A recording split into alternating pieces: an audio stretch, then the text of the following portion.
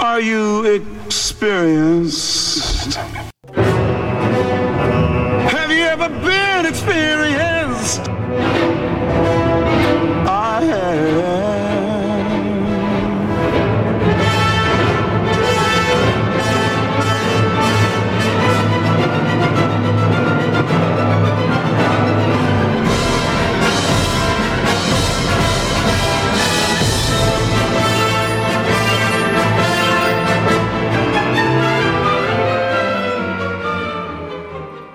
And we're back with another episode of the Anarchist Experience, episode 450, aka year 9, week 26, coming at you this week. As always, I'm your host, Mr. Rich E. Rich, and I am joined by the returning, after what seems like a month away, MC and KS. Welcome back, gentlemen.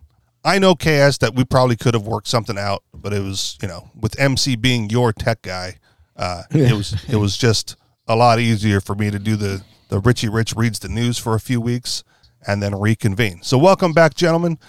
This is the live now Saturday broadcast. When I don't have you two, I don't do a live show because what's the point of that? So we are back on Clubhouse. The club is still the Anarchist Experience. You can still at me at Riches for Rich, RICHES, the number 4, RICH, and participate in the live show. Other than that, what's going on with you guys this week? Or how was your trip? Tell us about it. What did you learn? Anything newsworthy to report? Newsworthy. Not really. Thailand is doing great. They're seemingly improving all the time. The amount of cars on the road has continued to increase versus the amount of mopeds. So I think probably the population is aging. It's probably half of it. COVID seems to have started the revolution of people ordering food from their homes and having somebody deliver it. So most of the people on the mopeds are like delivery people. Nice. Real quick, I went to the post office earlier today, and they still have the floor mats on the floor to like keep your distance and thank you for social distancing. Of course, they're stuck permanently. Right. And I don't know if, they're not officially a government agency, right? But they're as close as you get to one without actually being one. But yeah, they're still stuck in the COVID generations. Plexiglass up and everything. Come on, man. Everyone else is over this. Just take it down. Yeah. So I visited Japan for the first time, Tokyo and surrounding areas. And I made a comment to KS already about this. And so a lot of people complain that Japan, their economy isn't growing anymore. And what I noticed was like, how much more could they possibly grow? I mean, they've got this beautiful, amazing city, the biggest city in the world. They've got, this amazing transportation system, sky rises everywhere, and it's clean, it's modern. And so they don't have very high, anywhere higher to go, really, seemingly. And what a great place to stop growing is when you're at the top, right? Okay. There's another podcast that I listen to, Sovereign Tech. If you haven't listened to it, it's worth listening to. But he takes things from like a tech angle, and I don't think he's ever mentioned Japan specifically. But one of the concepts he promotes is innovation beyond perfection. Right. And he's like, the problem with capitalism is Can that you they're do something for me real quick? What's that? Just wiggle your cable a little bit. It's buzzing really bad. Okay. I haven't touched it. It's off to the side. So I'm wiggling. Is it wiggling? No. Are you sure it's not your cable? No, I'm just kidding. I'm pretty sure.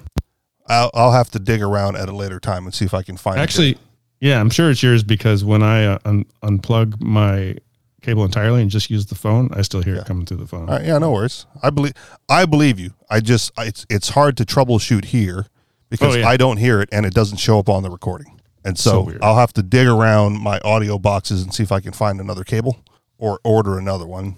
Can you swap it around, put the other end in the other end? Yeah, stand by. How's that? No. Like I said, I have more. This is not the opportune time to troubleshoot it. Yeah. Yeah, it just got really bad all of a sudden. Oh, right. well. I apologize. I'll live with it. Thank you. And see, now it just went away. Okay, good. And I didn't touch You anything. just have to be thankful. There you go. The universe abides. So go on. You were talking to KS we were talking about beyond perfection. So tell me about that. Oh yeah. So it's just he blames he's a self-proclaimed individualist anarchist, but an anti-capitalist. So he's kind of a lefty in general. I don't think he would disagree with that. But he blames capitalism, saying that capitalism is always worried about the next thing, right? They're always innovating towards what's next. And so a lot of times they reach a level of like, this is the perfect product or the perfect service, right? You're not going to gain any improvements from here by altering it in any minor or significant way, right? But the capitalist system requires that you do so. And so companies will innovate beyond perfection. And that's, and that sounds like what, when people are saying like Japan is stagnant, right? Well, they've hit such a high level. Maybe it is perfect. Maybe it's not perfect. But they're at such a technological advantage in those areas that any sort of innovation beyond that would likely be detrimental to their overall system rather than improve it in any way. Like everyone else ought to catch up to them, right? And then if improvements can be made, great. But right now they're at the pinnacle, it sounds like to you. And I just want to throw that concept out there. Yeah. I mean, you never can really tell. And so like, imagine back in the day, like, oh, well, we need all these huge subways and sky trains and everything to get everybody to around where they need to go to, buy products, but it might be more efficient to have the products come to you. Yeah. And so because of the internet revolution, now maybe a lot of those things are just not necessary. I don't know. Yeah. Well, I was going to ask that the same about Thailand when you mentioned the cars and the mopeds, right? Like is having more cars in that area better, Yeah. And would moped, because it seems to me in a lot, like I see videos of, I'm going to call it, less than first world areas where the street laws are different and there's no lines or lights. I go, man, that's excellent. Like, why can't we evolve to that? But a lot of it is, just random happen chance and people on mopeds who know what they're doing because that's kind of the environment they grew up in, right? But if you add more cars, does that not make it more dangerous for the people still on the mopeds? You know what I mean? Most likely, yes. Does the rules of the road, whether or not they're the government rules of the road, but do the rules of the road need to evolve in Thailand to catch up to the now abundance of cars on the road, right? I don't have a good answer. I'm just throwing the question out there. A couple of thoughts come to mind, not on this point, but on ones that were earlier raised. One, when you mentioned this guy as a individualist, anti-capitalist, I always think of that as sort of a contradiction because, well, I suppose how one defines each of those, but I'm trying to think, what does he envision his life to be if not capitalist? I mean, I see the alternative as somebody controlling him, and capitalist is that he's in control of himself. But maybe he's got an entirely different definition that I'm not aware of. Yeah, and lefties usually do. So I know him personally. I could message him if I wanted to, and I'm sure he would engage a discussion privately or publicly on it. I just haven't. Okay, then another thought that comes to my mind has to do with Japan. I lived there for a couple of years, and this was a long time ago, but if it stagnated, then I'm guessing that from what I know about Japan, that it hasn't changed all that much, and that it's stagnated at this kind of thing. When one goes there as a traveler, especially as a gaijin, a foreign Westerner, and travels with money, to get nice hotels and nice accommodations and so on like that. Yes, it's a glorious place, but I think for the normal person, the company man in Japan, it's working 10 hours a day. Maybe the requirement is only 8, but the only way to keep in good graces with your boss and your company is to go 10 hours a day or more. Staying with the company after hours, long meals and dinners and all to keep in good graces with them. Women are treated very much poorly than they are in other Western societies in terms of their opportunities for advancement. Their homes are much, much smaller and with much fewer conveniences than we have.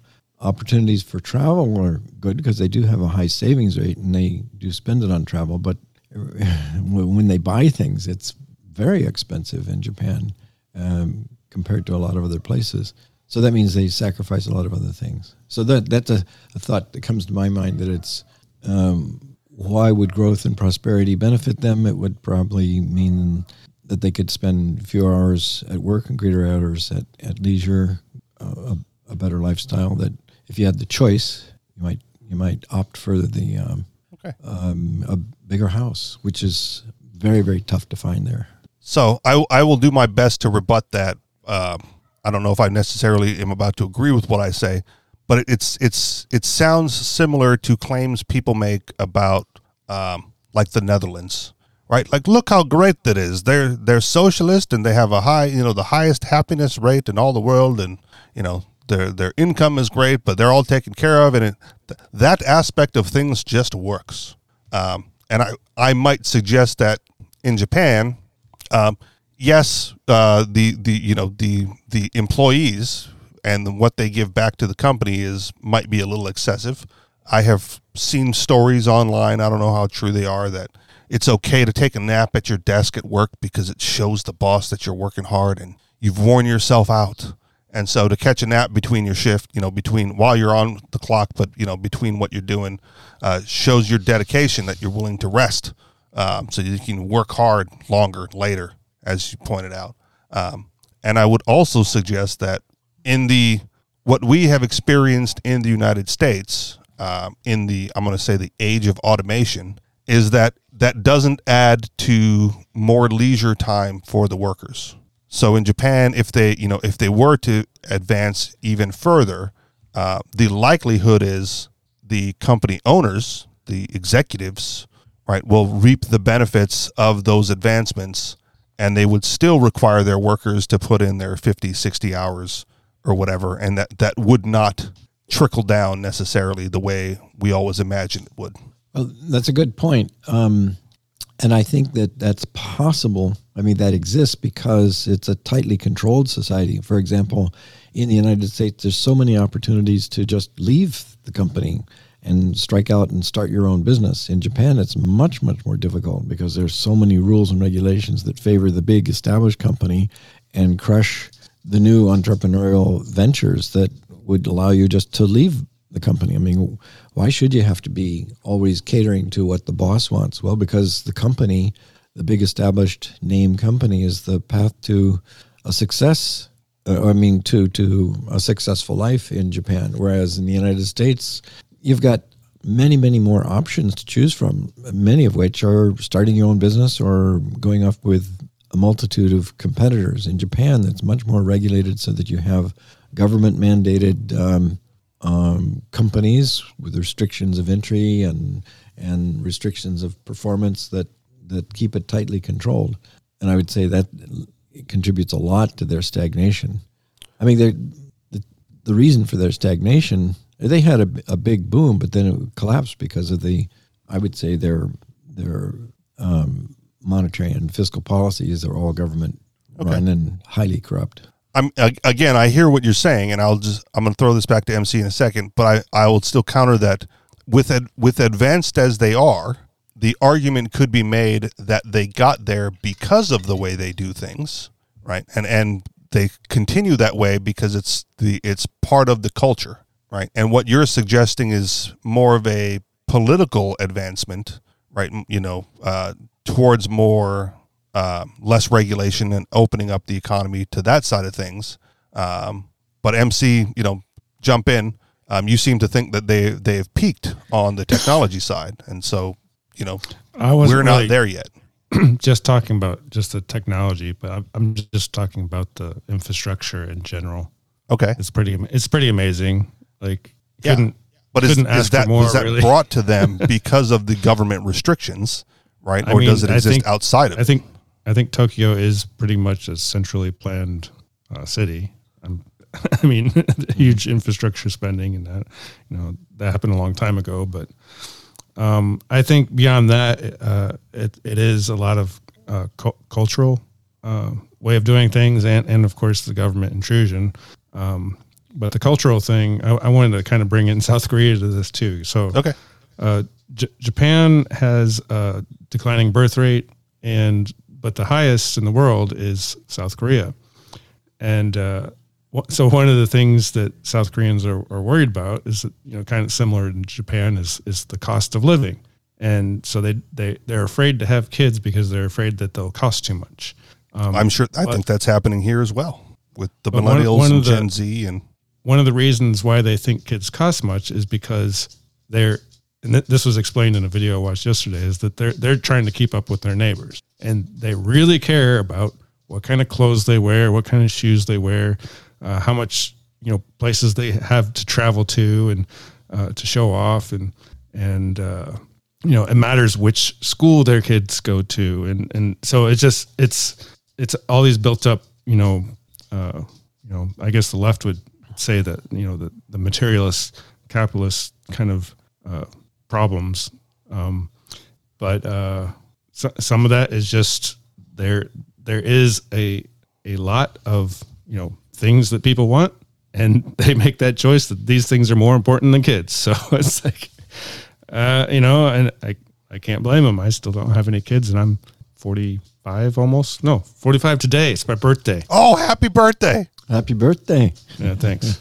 Facebook didn't notify me, so I don't pay attention to those things. Yeah. So anyway, declining population around the world in all kinds of countries and nations, but specifically in Japan and South Korea. But I think a lot of it's cultural, but also it's just kind of a greed thing where they assume that they need all these things before they can make babies. Yeah, I will grant, because I'm not there and I don't look at it there, that's possible in South Korea and Japan. I think if you would talk to the average millennial, Gen Y, Gen Z, whatever we're up to now here, it has nothing to do with keeping up with the Joneses. It's I work a bullshit. I work overtime hours for bullshit pay, to quote the song, right? I live in a tiny apartment with roommates, right? Like, all my money is taken from me by the government, or a lot of them will blame the employer for not paying enough. I can barely afford to live myself, let alone provide for another person, another human being. And my understanding is that babies are not particularly cheap, and the total cost over, the 18 years that you're responsible for them, can be upwards in the hundreds of thousands of dollars. And that's the average, right? So they're not making money. They can't afford the house to raise them, and you want them to go like third world and have a whole bunch of babies in like a 1-bedroom hut. But that 1-bedroom hut's an apartment owned by somebody else with roommates, or the family home, right? Because our parents were like hit the jackpot as when to be alive for the most part. And I think that plays more into it than, well, I would have a baby, but I really prefer my latte and my new Suzuki out, ATV. Like, I don't think that's where the money's going. I don't know. At least here. I mean, talk to them. Like, how, the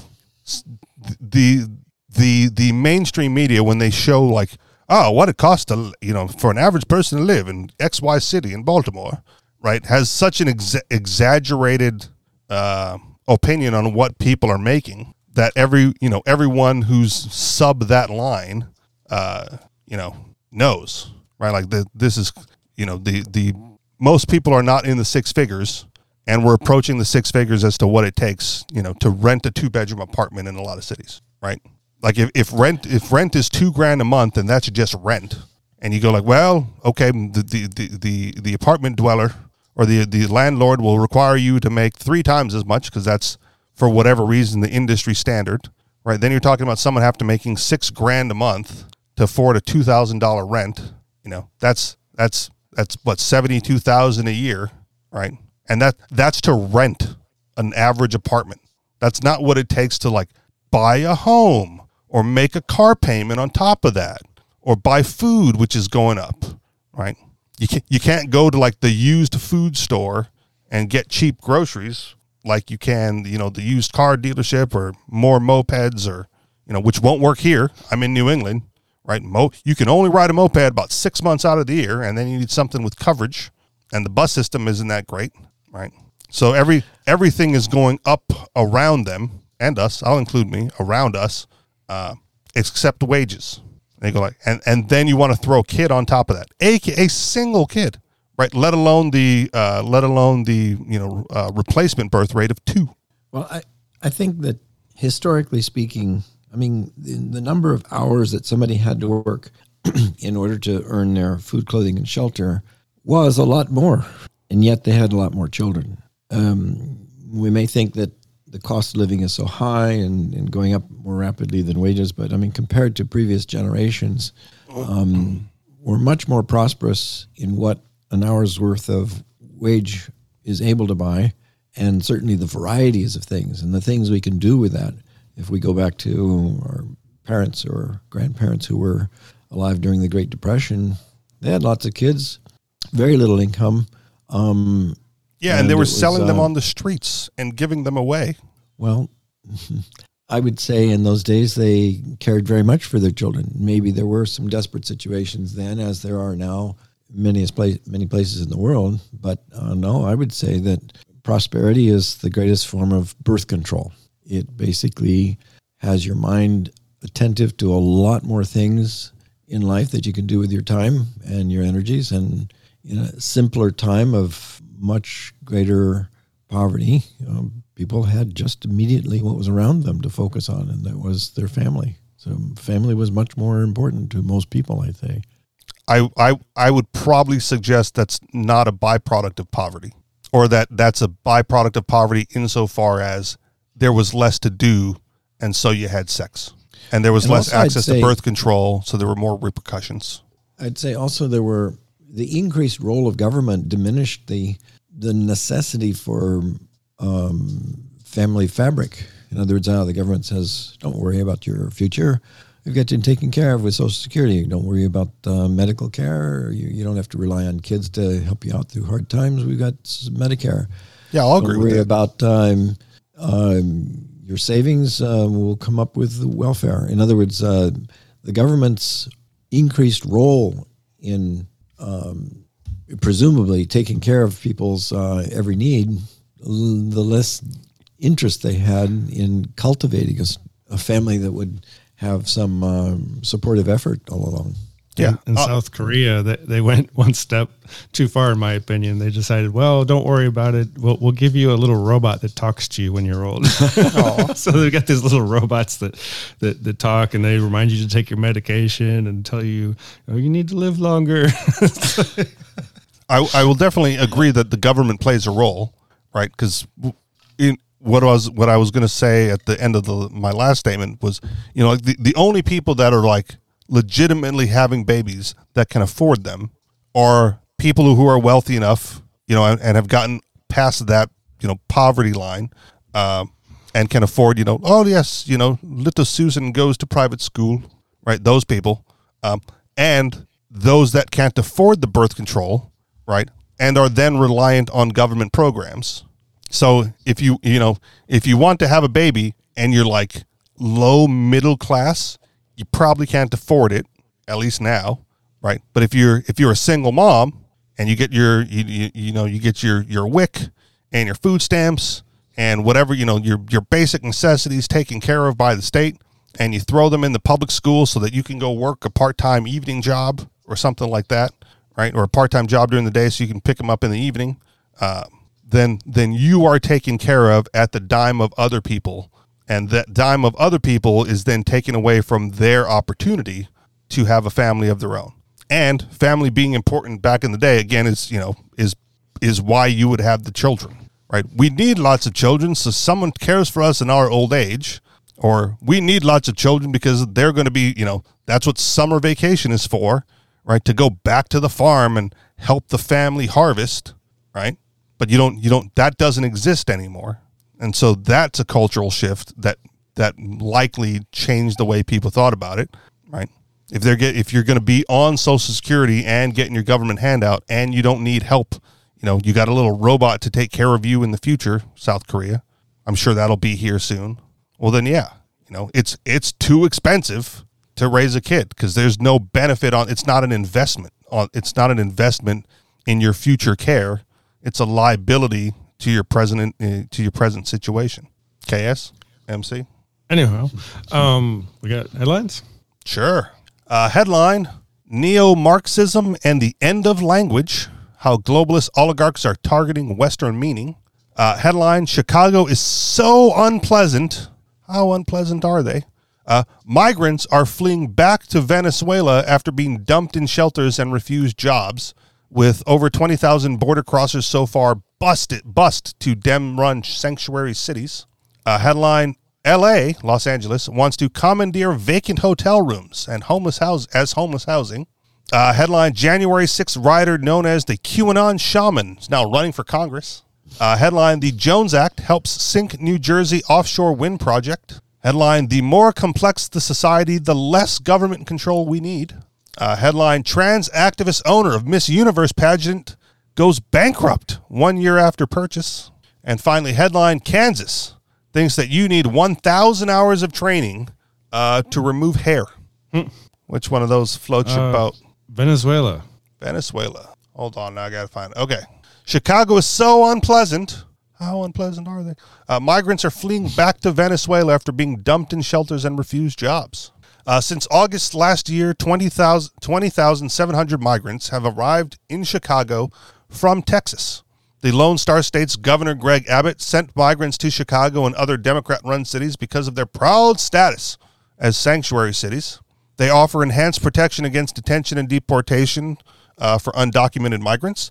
Now, Illinois' harsh winters, lack of migrant infrastructure, and ambivalent support from locals have made many people who undertook the harsh U.S.-Mexico border journey actually turn around and go back home.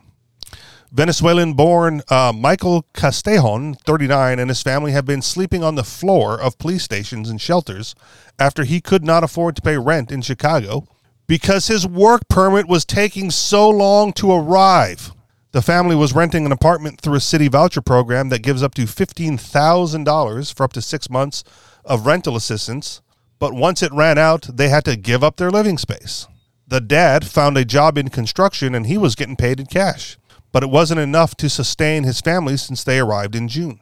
After 5 months of rough living with no end in sight, the family decided to pack up their belongings and return to South America, realizing that there's nothing here for us. Castellon said the failed journey to settle in the U.S. had not been worth it, despite the extreme poverty and authoritarian regime they were living under in Venezuela. After months of begging for money and crossing borders, the dreams he had heard from other migrants had failed to materialize for him, he revealed. He told the Chicago Tribune, "The American dream doesn't exist anymore. There's nothing here for us. We didn't know things would be this hard. I thought the process was faster," he said about the job permit situation in Chicago. "How many more months of living on the streets will it take? No more. It's better that I leave. At least I have my mother back home. We just want to be home. If we're going to be sleeping in the streets here, we'd rather be sleeping in the streets over there." Castellon's stepdaughter, Andrea Carolina Sevilla, could not find a school to be enrolled in when they arrived in the U.S., despite one of the reasons they left their native home was to give her a better education. He is not the only migrant in Chicago who is realizing that the reality of asylum seeking is not what they had imagined. Chicago's cold weather is creeping up, and many migrants still sleeping on the streets are forced to lay on wet, cold mattresses. The city is also notorious for violent crimes, which, with migrants forced to sleep in public, more vulnerable to attack than most. At least 40 people in the last month have left Chicago's 1st District Station to either move back home or elsewhere in the states with the help of Catholic Charities of Chicago. According to the Tribune, migrants eat standing up and have to rub their hands together to keep warm because of the lack of facilities. Brayon Lozano, head of the volunteer group of the police station's response team, said, "The word of the situation in Chicago is beginning to spread." Lozano said the city's resources have been exhausted, and the resettlement program now cannot take the strain of the number of migrants flooding in. Another migrant, Jose Now, 22, was forced to sleep in a police station in Chicago for 2 weeks before deciding to travel back to Texas. He moved to the Windy City to see the hype for himself, but soon realized life was not better. Diana Vera, who moved to Chicago with her 3 children and daughter-in-law, have also decided to quit the city for better opportunity elsewhere. They had been living on the floor in the police station for a month. Boarding a bus to Detroit, Vera said, "We heard that there are a lot of jobs over there, even if you don't have a permit. This comes at a fraught time for Chicago and its residents." Furious protesters stormed a Chicago City Council meeting last week during a debate about whether the city should remain a sanctuary for migrants. The meeting was called after Ninth Ward Alderman Anthony Beale, who oversees a district in the predominantly black South Side, proposed an advisory referendum that would ask voters during the March primary if Chicago should keep its sanctuary city status. Progressives in Chicago are outraged that a move to end Chicago's status as a sanctuary city is even being considered for the ballot. But many of the city's residents, including a large number of who those themselves are ethnic minorities, are keen to end the Windy City's sanctuary city status. Many residents expressed frustration about the millions of dollars the city was spending on migrant shelters instead of Chicago's most impoverished communities. As of September, there are 20 active migrant shelters in the city. 7 were located on the historically underserved south and west sides. More than 20,000 migrants have touched down in Chicago since last year. While most hail from Venezuela, they come from all over the world, including Africa, Europe, and the Middle East. The city has allocated $4 million to help migrants find temporary housing, and the state has contributed another $38 million. Since August 2022, Chicago has opened its doors to tens of thousands of migrants sent by Abbott and non-government organizations in states such as Colorado and New York. The majority are seeking asylum due to U.S. foreign policy that has created unstable economic and political conditions, compromising their safety and forcing them to travel thousands of miles to safety, the City of Chicago website reads. It adds, U.S. cities have not traditionally had infrastructure to resettle high numbers of migrants and refugees. This is a federal responsibility. End of the article. So is this a uniquely Chicago problem, or is there something more to this? Well, I think Chicago has a lot of problems to begin with, and people are leaving places like Chicago and L.A. and San Francisco and New York City. So, yeah, it's, why would you want to go somewhere people are fleeing already? Because it's a sanctuary city. Like, you're allowed to be there, even if you're, quote unquote, illegal. Sure. I don't know. I wouldn't advise anybody from Venezuela to go to Chicago. Let's put it that way. Would you still advise them to make the journey to the United States? Yeah, I'm with Chaos on that. The weather is horrible there. Texas would probably be a better option. I mean, if you're going to be sleeping outside, the weather doesn't matter if you have housing, man. Like, I live in New England. I bought a jacket, right?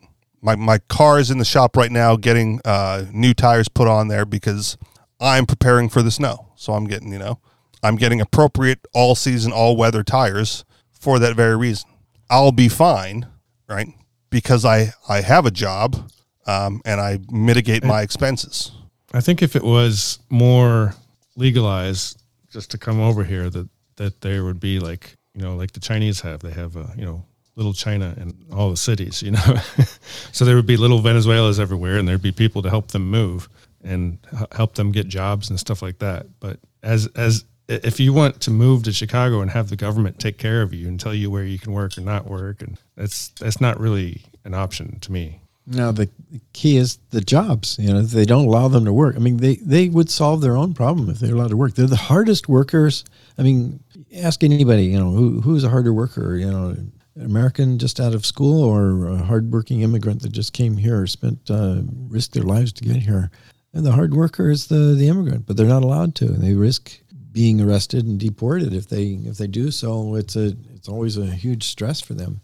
But my gosh, just get out of the way and let people hire them. And it would benefit the people who want to hire them too. I'm not going to be able to find the article on the fly, but I did have an article months ago saved for show prep just to counter that point. And the headline of the article, now this was the UK, so I don't know how much it impacts the United States. Maybe it's just a cultural difference, right? But the refugee migrants in the UK started violently protesting when they were kicked out of the hotels that they have been staying at rent-free for years. Yeah, because that's what they know how to do. No, I get it, but they weren't seeking jobs, right? They didn't go there to work. They probably weren't allowed. I don't know. So it's the same thing of the government creating a problem for itself to solve. Understood, but even if they were allowed, right, or even if they weren't allowed, they were still on. You know, they weren't protesting. Let us have jobs. Let us work. You know, they were saying, why would you? What? If you're given everything for free, why would you protest to work? So you don't suffer the indignity of uselessness. That's overrated. Most people are fine being useless. Okay, I'm just saying, like but that's supposed to be it, right? That's not it. If you're going to claim that they're hardworking and they want to come here and better themselves, but you have the welfare system in place where they don't have to, and then they don't. They don't have to. It's they can't. They're everywhere in these countries, supposedly to protect the labor unions because of the result of the labor unions. Okay. The labor unions don't want the competition. Yeah, no, I get it. But then Otherwise, there wouldn't be laws. Then they're not the hardest working because they're fine just getting on the welfare system. They would be if the welfare system wasn't there. And also fair. if they weren't required to. So basically they call themselves, the progressives say, oh, we're a sanctuary city. And to virtue signal how great they are, they say, come to our city and live in our slum, in our facility for 20,000 people, and in the poor part of Chicago, and we hope the locals don't hate you. It's like you're creating this horrible situation where they could just say, come here, find a job if you want, or don't come here, we don't care. That would be more ideal. Like my boss told me a story about one of our ex-employees. She left before I got there. And apparently he's either in contact with her or was in contact with her for a brief period of time after she left. But she decided that the best way to take care of her kids was to get on government assistance. And so she has like a housing allowance and $4,000 in welfare per month, which is... Congrats. Which is more than I make, right? I'm pretty sure it's more than he makes. Right. And he's like, can you believe that they let her do this? And I said, like, it looks like she found the cheat code, man. The question is not, why would she do that? The question is, why aren't you? Right. If you could get $4,000 a month plus a house, right, and didn't have to do anything, like didn't have to go to work, why would you choose to go to work? Right. Why would anybody make that choice? And for people who want to be uber wealthy and uber rich, well, it's because you can get more out of entrepreneurship, right? That's where the money's made, and most people won't do it. Go ahead. Yeah, possibly. I mean, who's on a scale of like wealthy to not wealthy, right? Where would you put? How are all the ultra wealthy people getting ultra wealthy? It's not people on government assistance. Well, I mean, at some point, those people are outliers, but it just depends. Like how wealthy are you talking about? Well, some people would consider somebody making six figures very wealthy. Not anymore. Like that's the thing of the past. Who you're asking. Yeah, I saw an interesting program on 60 Minutes that talked about how the ultra wealthy are the people who are scamming the Medicare system for millions and millions of dollars. Just come up with a list of patients, submit claims, and get millions of dollars, then burn the pharmacy and move on to another one. That there were thousands of them just in Miami who were doing this. And so I think they overall estimated about $60 billion bilked from the Medicare system. Well, it's easy to become a millionaire off of the scams of government programs. And they recently came out with these reports about how incredibly bad the COVID handouts were being monitored, and a lot of people made fortunes off of that stuff. So yeah, I'd say that was the entrepreneur path to riches. Okay, I mean, yes, if you're talking about scams, sure, that's one way to get rich, or bilking the government, that's another way. The corporate welfare is a short path. But if you want to be a millionaire or a billionaire, right, you're not going to work your way there as a frontline employee, or even.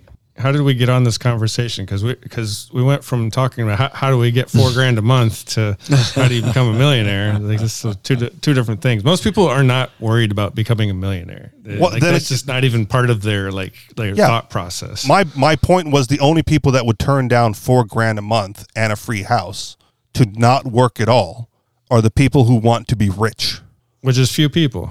Okay, that's fine. I'll agree with that. But then why would you say that they come here, hardest workers on the planet, but then you give them a handout and they turn just as lazy as everybody else? Because they're human. I don't know. Okay. Also fair, right? Well, but no, I mean, if you're gonna demonstrate that you're a hard worker, you got to fucking work hard. Well, part of that scenario is that they took extraordinary risks. I mean, imagine traveling from Venezuela and leaving there in the first place because they didn't leave there, just we were going to go off on a vacation. No, they left because of years of absolute desperate poverty and oppression. And then they trudged off through Colombia and then in through the Darien Pass in Panama and underwent, I don't know how many shakedowns and I mean, making it to the United States is a tremendous task. It wasn't just getting on an airplane like most people and flying there and getting, saying, now I'm going to look for a hotel. No, it was an extraordinary task. People take those risks are not just out on a train ride. They're having a gravy train ride. They're expecting to be able to do something when they get there, or when they can't, because they say, well, they're told right at the entrance. Okay, well, if we may usually they were just being deported, but if they weren't being deported, they were being told, well, you dare not work, or else we'll deport you. Okay, you're told not to work. And somebody then offers you a handful of cash. I can't think of many people who would turn that down. Yeah, I get it. That's the point. Why would they turn it down? They come here to get a better life away from the poverty that they're experiencing in their home country, and then in certain places, obviously not Chicago, right? They're handed a wad of cash to do nothing, and then the American citizens get upset. Look at these dirty Mexicans, these lazy, dirty Mexicans. They come here just for the welfare, and that may not have been the goal upon leaving, right? But that is the result that they see. Well, yeah, and of course it builds a resentment against immigrants when, in fact, if you didn't have the welfare, you didn't have the obstacles to jobs, they'd be taking jobs and producing a better life for everybody, and they'd be appreciated instead of resented. Yeah, that's my point. You can't, it's not that they come and that they're innately hardworking. They're human beings. They're just like everybody else, right? Well, no, they would be working if they were allowed to. Sure. So my boss, I'll talk about my boss. My boss gets mad when I say, like, the goal of all workers, right, is maximum pay for minimal effort. Why wouldn't it be? I don't think it is. Why not?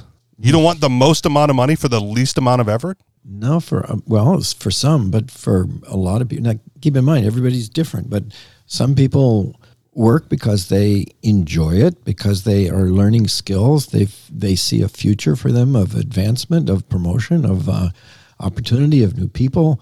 I mean, work isn't just a matter of time and effort you put in. It's a matter of aspiration and striving.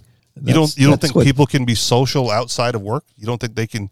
You don't think that they could do all those things that they enjoy as a hobby? It really depends on how you define work. Like if work is just work with nothing else that KS said, then sure, that's what it would become. It's just how much little can I put in? How much gain can I get? And if there's another person across the street that is offering more for the same amount of work, then you go there. And if there's another person across the street from them that says, hey, we'll give you the same amount of pay and you can do less work, then you go there. You go there. But that's not reality. It is for a lot of people. How is that not reality? That's why people leave jobs all the time. Because like KS said, there's different reasons why people do what they do. And some people enjoy the work they do. So. So they enjoy the work they do. They'll take less pay rather than take more pay and just do that work as a hobby. And maybe they'll take less pay until they figure out how to do it really good, and then eventually they make more doing it. Because it's not just the task of the job. They're also building a reputation and also a sense of personal pride. Like if I'm a hard worker, I'm more likely to get recognized by the manager and get promoted, or I'm more likely to be. There are every kind of worker. Some people are just out for the least amount of effort for the most amount of pay, but if you're a manager and you see that person versus the other person, you're clearly not going to promote them on to a more responsible job. You're going to promote the guy who's self-driven. If you're going to promote at all. Right? There's plenty of promotion that's happening all around the economy all the time because they need people to. There's people retiring, and there's people expanding, and there's people converting from one kind of work to another. Sure. Again, I don't have the article in front of me, but there was an article over the last couple of weeks where companies were lamenting that their turnover wasn't high enough. People weren't quitting their jobs, and they need those people to quit, and they don't want to look bad for firing them. Well, that's a personal problem. But it was industry wide. This was not like, mom and pop shop A. This was, if our upper management doesn't leave, there's no promotional opportunity for the lower people. That just shows you how much, wokeism and what was the word I used earlier? Virtue signaling is. Yeah. It's like, no, if your job requires you to fire some people, then that's your job. Well, yeah, but it wasn't requiring. They don't want to look bad, right? Because that's it. Firing people is a demotivator, but they really need people to quit so that they can shake up the teams and promote people up into management positions. But you can't promote if the manager's still there. So we really need to get Ted the fuck out of here so that we can give Susie a chance, right? That's the problem that these companies are having. That's still a virtue signaling problem, though. Mm-hmm. I don't want to look bad. It's not a demotivator. If somebody's going to lose their job for not performing, that's a big motivator to everybody else around them. It can be. Okay, so again, at my job, we've got a guy, and he underperforms on a daily and weekly basis. And then we go like, we're making cuts, and all of a sudden he's up to par or better than. Yeah. I go, we know you can do the job. We know you're just lazy. How long do you think this can actually go on where your job is like constantly in jeopardy for you to actually like do the job? Right. Yeah. But that's the only time he does it. A serial procrastinator too. There's people that like, taking that risk, pushing things to the edge, so. Yeah, this is not that kind of job, but yeah, you could. I was that in school, right? I'm generally not that anymore, because it does. I no longer like waiting to the last minute to get stuff done. Like let's which is why, for this podcast, right? I was like, I did it a day early for the last 3 weeks because I wanted more time today because of the other things that I have going on. So I'm like, as soon as I have an opening. Right, I fill it with something of some importance generally, right? Like yesterday, it's like, okay, I had yesterday afternoon off, wasn't going to do the show. Like, that's the day to take my car into the shop to get the tires. So that's what I did, right? Like, I am good at prioritizing and adulting, I guess, for lack of a better term. But I'm also impressed by others who do the same. But if you're going to procrastinate until the last minute, eventually you're going to get burned. And getting burned at work is probably like, the least opportune time for that to happen. We're like, okay, you're procrastinating and you're fired. But bringing them here or allowing them to come here, migrants, back to the migrants, and then handing them the wad of cash, you're not going to get the result of like the hardworking migrant that you've seen. And that's true. And I also want to suggest, again, at least for the current generation of people, the idea of hard work within a company pays off is either no longer the case or they don't believe it, and so that's what has manifest, right? Like they're not looking to get promoted at their job; they just move jobs, and I think they're making the correct judgment and assessment because, again, in my experience through what is now over 20 years in the workforce. The company does not give a shit about you. Like I've worked for any number of companies, a lot of them, family owned, and we're a family. But they will be quick to pull the plug if it benefits them, right? And so the whole be respectful and give your employer 2 weeks notice because they deserve it. Well, no, because when they fire you, you will get zero notice, right? You will be told your services are no longer required, and that's the end of it. I'd say there are all kinds of business cultures and attitudes and all, and so, and will be anecdotes of every kind of case. My research on the data of where people go for both the migrants, domestic-born and native foreign-born residents, overwhelmingly, the movement of population is from states with the highest welfare to the states with the lowest welfare, overwhelmingly. Now, there are always people going in the other direction, and they could be cited as the headline article in the newspaper, but by and large, people go to the low welfare states. Why? Because the taxes are lower and there's a lot more job opportunities. They do that because it's better opportunity. Yeah, but who's making that move? Right, it's the big ones. The big ones of note of recently is Elon Musk, the ultra wealthy, moving out of California into Texas, so he's not compelled to pay those taxes, and Joe Rogan for the same reason. Well, overwhelmingly, the population movements in the United States are from California and New York, high tax states, to Texas and Florida, the low tax states. Right, I got that. Yeah, but my question is who's making the move? If it's wealthy individuals or upper middle class people or established families, right, that number one can afford to make the move and are next net taxpayers, then it makes sense. But if you're telling me that people who are on welfare are giving up their government handouts to try their hand at Florida and Texas, I would question those results. No, probably not. The people, as long as they're getting their welfare and they don't have to do anything, then they'll probably stay there until the welfare runs out. Yeah. Eventually it'll run out. Well, and so it's not hard working migrants that are moving from welfare to low tax states to get the benefits of low taxes, right? It's people looking to escape the high taxes and obviously, selfishly, which is fine, right? Don't care about the tax burden they're leaving behind. I think you're trying to tell me that people are selfish. I guarantee you people are selfish. That's okay. I'm not given. arguing with it. Yeah, no problem there. Yeah. Yeah, of course people are going to take the money if they're offered it, usually. Yeah. And I don't blame them. Whatever. Okay. Yeah.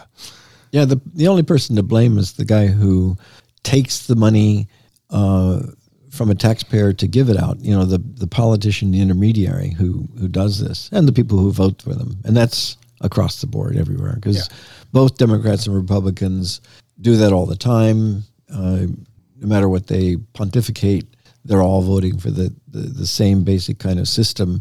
And they're the ones responsible for it, not the person who's accepting it, but the person is the intermediary taking it from the taxpayer by force and giving it out as a handout to look popular. Yeah. Even the guy they referenced in the article, right? He's not moving back to Venezuela because it's a better situation. He's like, well, I'm on the street in Chicago. I might as well also be on the street in Venezuela because at least my mom is there, right? It's the same opportunity. He just has family closer by. I found it interesting that they were all able to sleep in the police station. Where else are you going to put them? Well, if you put them on the street, they're going to get arrested and taken to the police station. I'd much rather be sleeping on the floor of a police station than out in the cold, to get robbed by someone. So I thought it was great that the police station had a room for them or place for them. I mean, we're not going to get to it today, but the other headline that we had, right? LA wants to commandeer vacant hotel rooms to use as homeless housing. Right? Where are you going to put them? Well, they're only 90% occupied tonight, so let's use up the other 10% to get people off the streets. So why is the focus on that rather than how do we get these people, work permits or just, driver's licenses and, the ability to get a job, Social Security numbers, whatever they need? because sometimes they just don't want it, and you can't help those people. I don't think it's that they don't want it. Yeah. The way to find out is allow them to do it. Yeah. I mean, if they're not allowed, of course, then you can't find out if they want to do it, and just allow them and then see what happens. That may be true, but if you're talking about homeless people, right? They fell on hard times at some point and failed to recover and failed to garner the assistance necessary to recover. And sometimes you can offer them the assistance later and they'll take it, right? But some of them just either can't or won't jump through the hoops necessary to do it. Another quick one from the boss, because he's a former Baptist pastor, and he has a story about benevolence and how when he was pastoring a church, he kept having to go back to the church to get money from the parishioners to help the families in need. And they kept running out of money because people kept asking for money. And so his bishop or whatever pulled him aside and said, like, look into the stories of benevolence in the Bible and see what you think. We're not going to tell you how to run your church, but just take a look. It turns out that there's not much benevolence in the Bible, right? You got to fucking work to get that shit. So he made it a policy that anyone who wanted some benevolence from the church had to do some work around the church at $10 an hour. And this was like in the 70s or whatever. So that carried further than it does today. And soon thereafter, nobody needed a handout because it's not about the work. It's about getting the free handout. And if you're getting the free handout and you don't have to work, people are not motivated to work. And so if their basic assistance is needed at the shelter and the soup kitchen, and they're fine with their lot, then you're not going to get them to move very far. Final thoughts? No, thanks. All right, that'll do it for us then. You guys know where to find us. AnarchistExperience.com, on Telegram, t.me/AnarchistExperience or t.me/TheAnarchistExperience. And if you would like to contribute to this show financially, you can do so through Patreon, patreon.com/TheAnarchistExperience. Thank you very much for listening, and we'll talk to you all next week. Peace. Aloha. Aloha.